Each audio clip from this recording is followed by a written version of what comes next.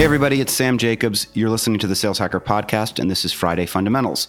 We're super excited to have our guest this week back on the show, Dan Fougere, who's the CRO of Datadog, and he's going to talk to us about the best way to deliver feedback, which is a skill that a lot of up-and-coming managers and first-time leaders often haven't developed sufficiently. And so Dan has been doing this a long time, and it's got a lot of great insights. Before we dive into that, we want to talk to you about our sponsor. So Friday Fundamentals is brought to you by Outreach, as you know, hopefully. Outreach triples the productivity of sales teams and empowers them to drive predictable and measurable revenue growth. By prioritizing the right activities and scaling customer engagement with intelligent automation, Outreach makes customer-facing teams more effective and improves visibility into what really drives results. In just a few weeks in March, Outreach is running Unleash 2019. It's going to be the definitive sales engagement conference. It'll take place March 10th through 12th in San Diego. And if you're listening, you get $100 off simply for entering the code SHPOD. So hop over to unleash.outreach.io and use the code SHPOD to save $100 off your ticket. I'm going to be there, and it's going to be great. So now let's get into Friday Fundamentals. Dan, thanks so much for appearing on the show. One of the topics that we talked about offline that I think you'd add some great perspective on is what's the best way to give feedback? What are the steps that you should be thinking about? What are some techniques? If you're a manager giving feedback to somebody else, whether it's a rep or somebody else, how should you do it? Give us that fundamental. You bet, Sam. So I think the challenging parts, one of the most challenging parts of leadership is you might have like a system in place, but you see that somebody is struggling with one of the aspects of the job.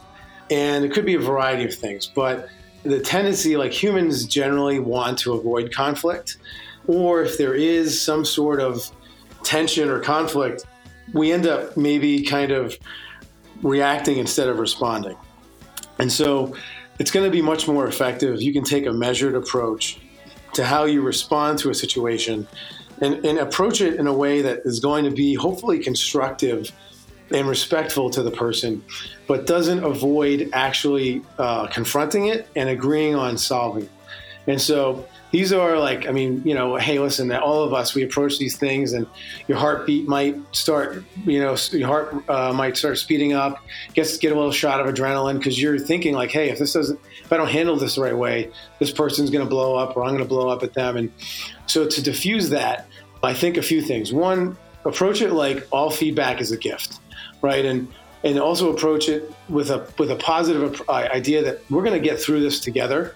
We're going to find a path on the other side of this. And what I found also a lot of times is that other person may not even have the same perspective of the situation that you do. Like you might think, oh, this person is doing this to me or doing it on purpose. They might not even realize they're doing it. So one way to kind of take the high road, don't assume any negative intention by the person and just, approach it that way. And so I've got a structure that I get from the Handel group. And there are other structures out there too, how to have hard conversations, but I think it's an important skill to develop and we all have to keep getting better at it. First step is get permission before the conversation. Set up the time, schedule it, don't ambush them because that's going to help everybody be more prepared and not feel like it's a surprise. Second step is, set the proper context. Frame the conversation based on your commitment, like why we're having this conversation. I want to make sure we have a great working relationship. I want to make sure we're continually being open and honest with each other. I want to make sure that we feel we can share like things that are frustrating about what we're doing to each other and come out on the other side with a positive outcome, things like that. Third, articulate your concerns about having the conversation. Like, I'm concerned to bring this up because I thought you might get upset, because you might take this personally, who knows, but just generally speaking, if it's a hard conversation, you're going to have some sort of concern about it. Share that. I think that's, we talked previously about vulnerability and leadership and openness and transparency. And I think this is the good part of it. And then number 4, own your part of the problem. It takes two, the great philosopher, Rob Bass from 1990 says it takes 2 to make a thing go right. It takes 2 to tango, right? So any relationship, you're going to have, a part in creating it. And so help say, hey, I can tell that I might have help create this because ... or I didn't communicate to you this, that kind of thing.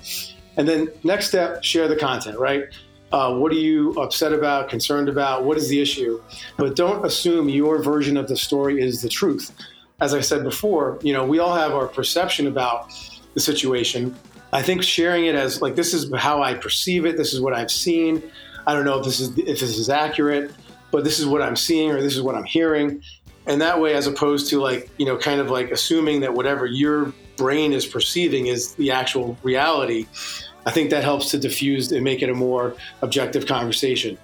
Next step, give them a chance to respond and listen deeply and understand their view.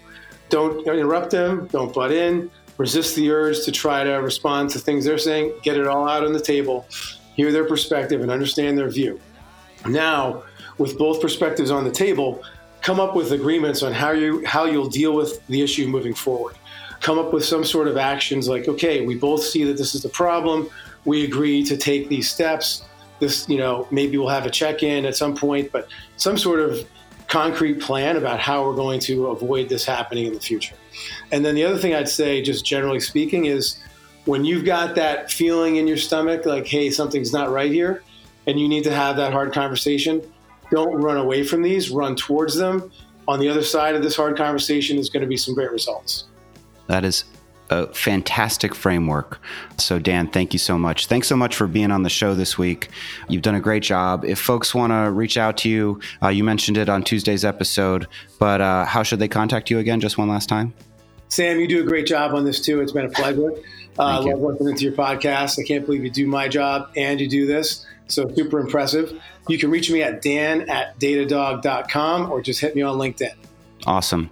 And if you want to reach me, I'm Sam Jacobs. Find me on LinkedIn at linkedin.com/in, and then / and then Sam F. Jacobs. Thanks to everybody for listening. I hope to see you at Unleash in March, and I'll talk to you next time. Thank you.